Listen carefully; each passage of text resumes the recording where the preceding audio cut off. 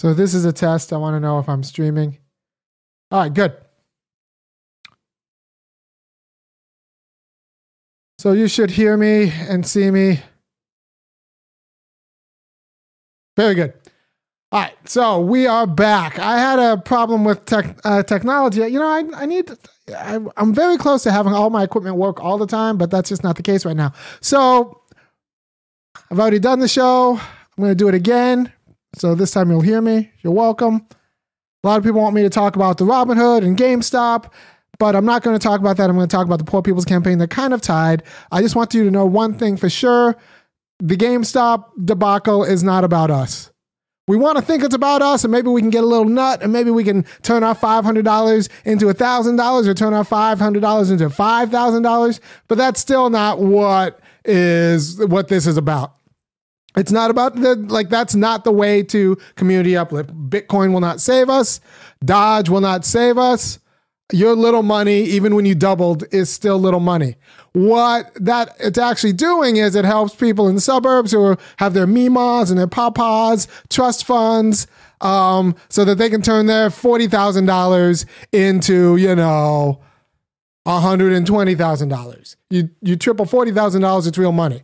You triple your $5,000, it's kind of money. Now, let's be honest, you don't have $5,000 you can lose. You're talking about $1,000 or $1,500.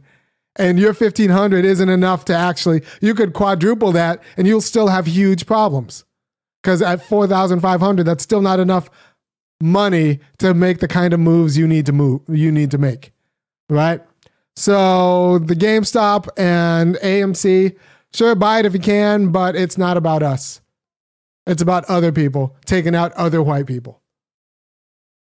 What we need is an actual campaign that will secure our community. I get my main money from a job, not my stocks, a job. So we need black people working good jobs at fair wages, and then they could, play the stock market on the side.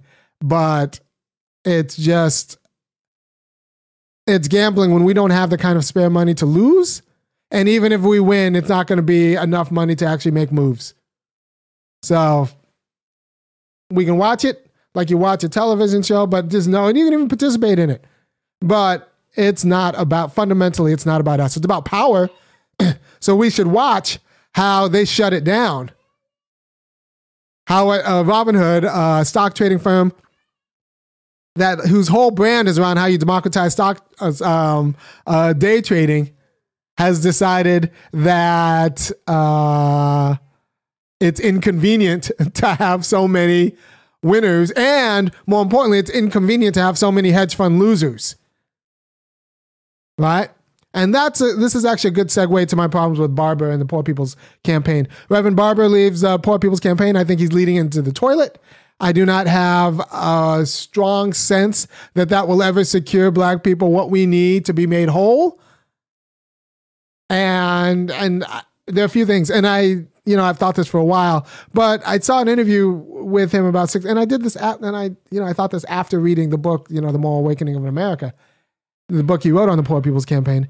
But even during COVID, the first thing he said is, all right, so we're going to protest still, but it's going to be safe because we have to do everything we can safely. And safety is the first matter. That means you're just not serious about getting it done because the people you're fighting don't think safety, either yours or their own safety, is the first thing, the most important issue. So if you think safety first and your enemy doesn't think safety first, that means you work for them because they're going to do anything to make sure that you work for them, right? So the people who took out the reopen people who were like, no, we want to reopen our little business, they weren't thinking safety first. The people who stormed the Capitol building, they weren't thinking safety first. But you're telling me a Poor People's Campaign is going to take the safety first attitude and turn that into economic security and power? No.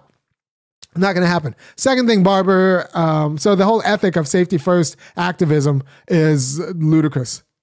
Even King knew that nonviolence was just nonviolence on your end. You're going to have to get beaten down publicly for it to work. There need to be cameras around. You can't just get beaten down in the dark of the night. That doesn't work. You need to get beaten down publicly for it to work. So safety was never going to be first.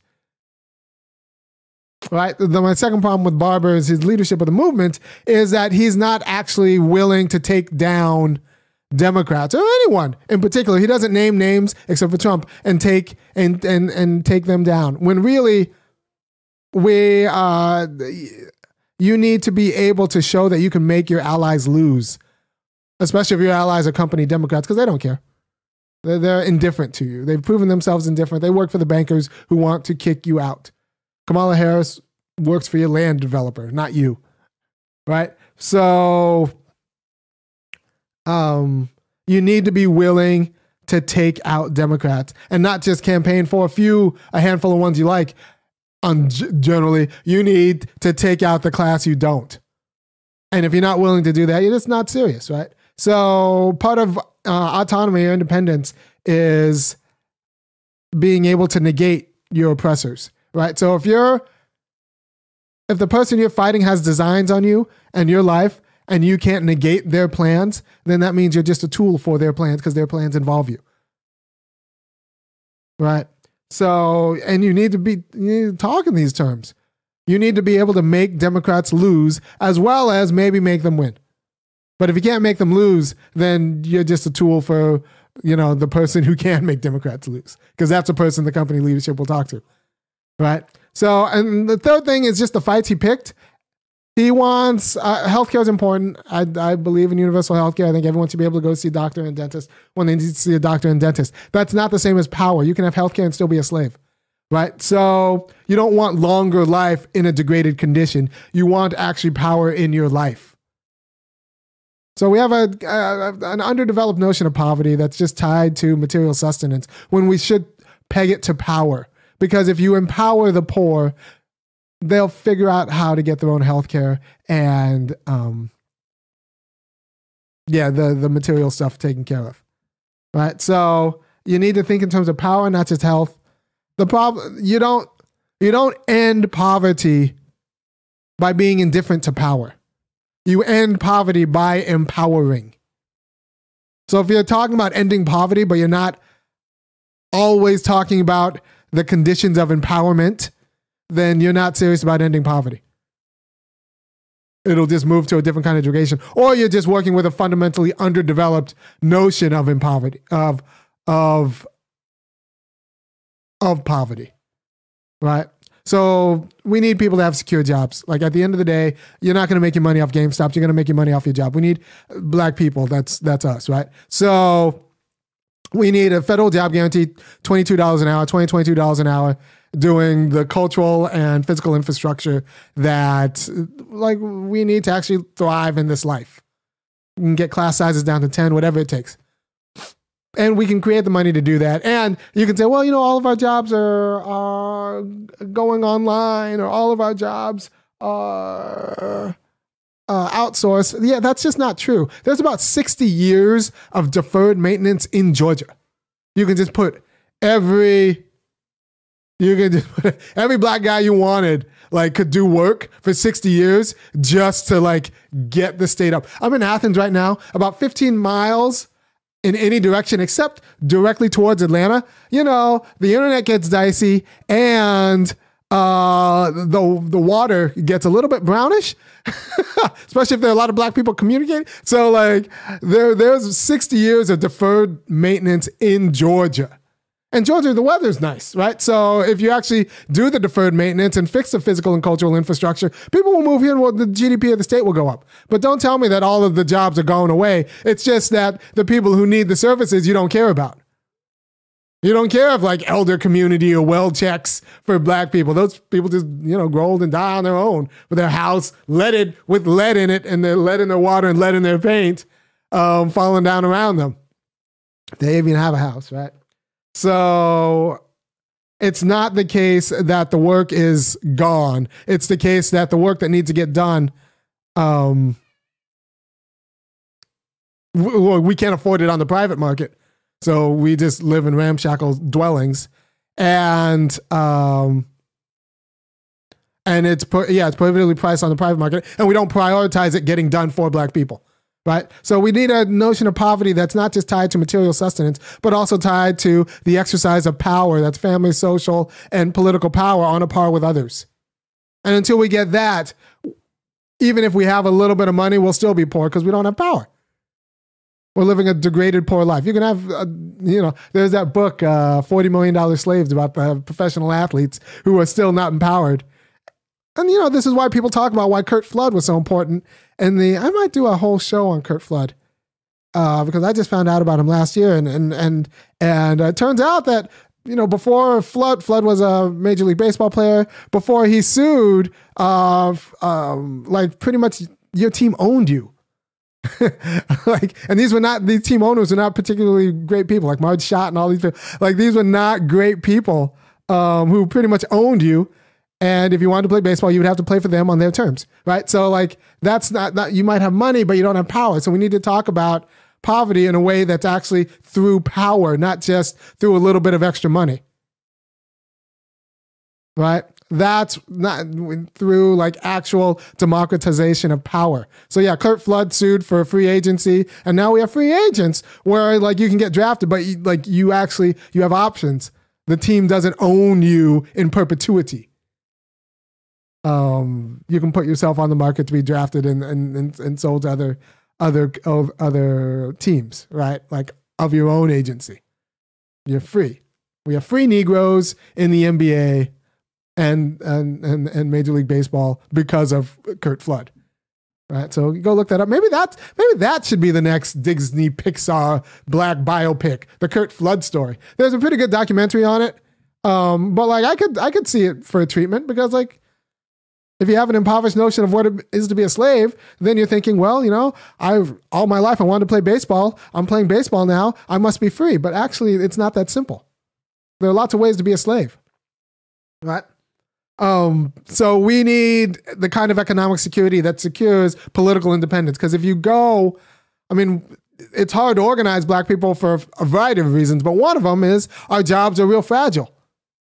And they're usually working for white people. So if they get loud, then, they don't want bumptious Negroes around. Last in, first out. So just keep your mouth shut and go and collect your check. So you economically secure us with something like federal job guarantee. You'll find out we have political ideas that we've just been holding to ourselves. So that's, when was the last time you actually...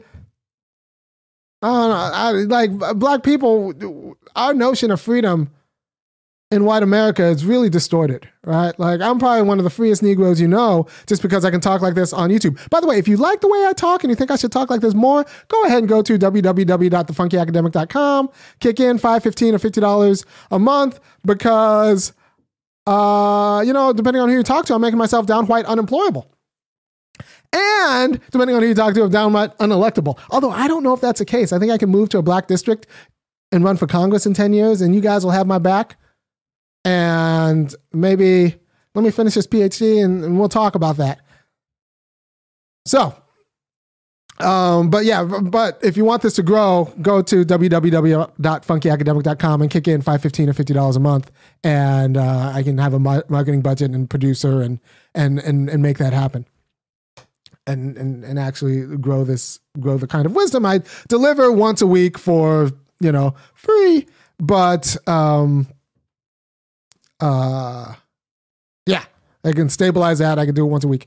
But right now we're just vulnerable. So you can't talk about addressing poverty without talking about, democratizing power. If you try to talk about addressing poverty without empowerment, then you're just creating more comfortable slaves, slightly more comfortable slaves, because they still won't say no to you or actually be able to make moves of their own agency. They're not self-determining. They just happen to not be hungry right now. That's not freedom. That's still a kind of poverty. It's just it's a spiritual poverty, or a poverty that's not necessarily tied to material sustenance immediately, but it's tied to the instability of rights. You're not poor when you can actually make moves with other people who themselves can also make moves. You can work with them from a position of strength, and they're strong, and you can work together. That's what a real poor people's campaign looks like. We're trying to empower people. And so anytime you're talking about healthcare is great, right? So people should have healthcare. That's fine. Healthcare is not empowerment. Now, I will say that health bill is debilitating But health care is not empowerment. In the same way that student loan forgiveness is not empowerment. Because there are a lot of Negroes with degrees who can't get good jobs and still be black. I mean, how many jobs have how many times have I been offered to speak and then people are like, yeah, we wanted a smart black guy and you seem great, but we want like the Jonathan Capehart version of you. Can we get, another Negro who doesn't make white people feel uncomfortable? And I say, no, you get me. So am I free? Really? I don't know. In America. So we need the quality of economic, stability that allows for political independence on and off the job. Right? And so, yeah, we need to talk about reparations. We need to be clear about the reparations in terms of asset transfers. We need land, and not just the land that you guys have polluted. We need land, like good land that I pick. Right? We need to talk about white terrorism. We need to... Barber wants a poor people's campaign that doesn't make white people feel bad about the legacy of whiteness. White people need to feel bad about the legacy of whiteness in America because it's an awful legacy. It's a legacy of terrorism and violence and standing terror.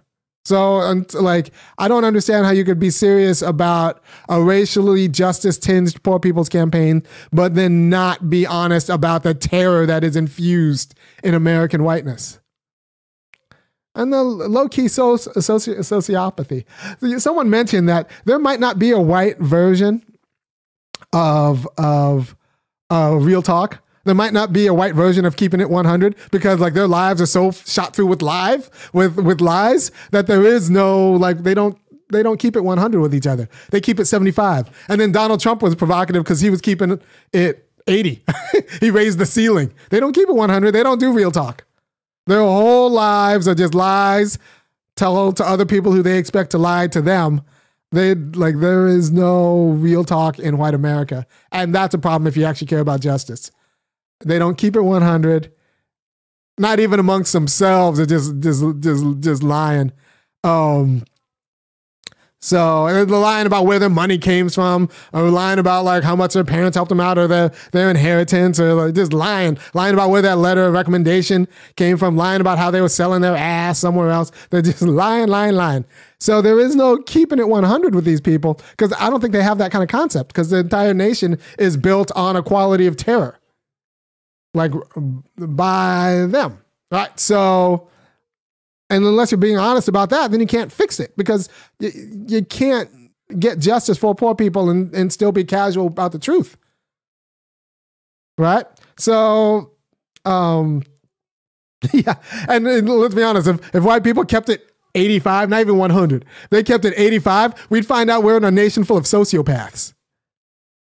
And that's if they actually were honest to 85. So I'm just telling you how it is, and where we're at. And you shouldn't have to hear it from me. You should hear this from Barber, right? So you can't have a poor people's campaign. So if there are any takeaways from this, you can't have a poor people's campaign that is distinct from an empowerment campaign in America. No, it can't be just about biological needs to live. It has to be securing power and self-determination. That means economic security. That means asset transfers.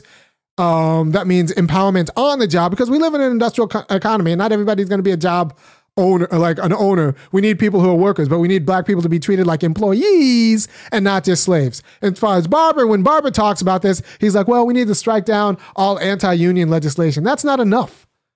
You can't just strike down anti-union legislation. You need to mandate every shop with over 50 people is going to be unionized. There's going to be a worker, even sector-wide workers that the management's going to have to bargain with, right? And you can have it doing sector-wide. Like we need black people working $40 and $50 an hour jobs, like working class people in Iowa were or Ohio were in the 80s. That shouldn't be too much. We need those jobs in South Carolina. And that was just because we had the white people in Ohio were entitled white people and they fought for what they fought for. So It's not the worst thing to work for somebody, but we just need to be employees and not slaves. And we need the economic security that then allows for political independence. And without that, we're just some man's boy. We're just tools, or like kind of hangers on and hoping that I don't know, someone doesn't lose a move. How many of you guys in the chat work in the private sector? Private sector, I've always had government jobs. I've worked a little bit in the private sector. I've had a lot of jobs, right? So I have had private sector jobs, but they've always been like low level. I've had a lot of jobs. But I just like the private sector, people just get fired for being mouthy. And I'm actually a little bit suspicious of any black man who hasn't been fired from the private sector for standing up for black people. Because if you're in the private sector, you're going to have to stand up for black people. And if you're not standing up for black people, then you're standing on them. So that's what I'm thinking. Federal job guarantee, because you can, and Barber talks about the minimum wage up to 15. Look, the minimum wage is always zero if you can't get a job. I'll say this again. You can raise the minimum wage to 15, but the minimum wage is always zero if you can't get a job. And stigmatized communities, that's us, have been locked out of, the private sector has never treated stigmatized communities at fair working conditions and wages. So, like, I don't understand why we think the minimum wage is going to do everything for us. It might actually just get us replaced. So I'm for raising the minimum wage, but I'm also for like a federal job guarantee at $22 an hour. And we should talk about paycheck supports for companies that can't pay their people and still keep the prices low on their goods, right? So in Europe, for the COVID relief, the government's backstocking many, many companies' paychecks, 70%, 80%. Right? So if we did that here, it would look like instead of subsidizing farms through subsidizing the owners, we subsidize farms we subsidize farms by subsidizing their paychecks, the farm workers, right? So the farm owners need to only pay $6, $7 an hour, but the government will kick in, tax the hedge fund guys, will kick in the extra, 18, right? And so that way we get the work, but the people who are doing the work are paid, right? This isn't a crazy. This is like we have agriculture subsidies. We just have structured them for the people who aren't black. As opposed to we have subsidies. We just structure them for people like who aren't like working poor. So a poor people's campaign is going to be like, all right, so we have these same subsidies for this industry, except let's run it through the workers' paychecks as opposed to running it through the owners' coffers. Right? They do it in Europe. Paycheck supports, especially since they laid off so many people in COVID. We could do it here. And that way, we keep the goods and services, but we pay the workers that actually make the goods and services. Right? So you work in the United States and you do that with a guaranteed job, then we have some very interesting labor dynamics. We have some very interesting labor dynamics. So, Barber, not specific enough about the asks, not negative enough about his willingness to take the Poor People's Campaign willingness to frustrate the aspirations of company Democrats or anybody who gets in the way of black people and self-determination. We have to be willing to frustrate their aspirations. We can't just like this has to be about power. We can't just wag our fingers. It has to be about power. You secure us these jobs or we will make you lose. If you're not talking in those terms,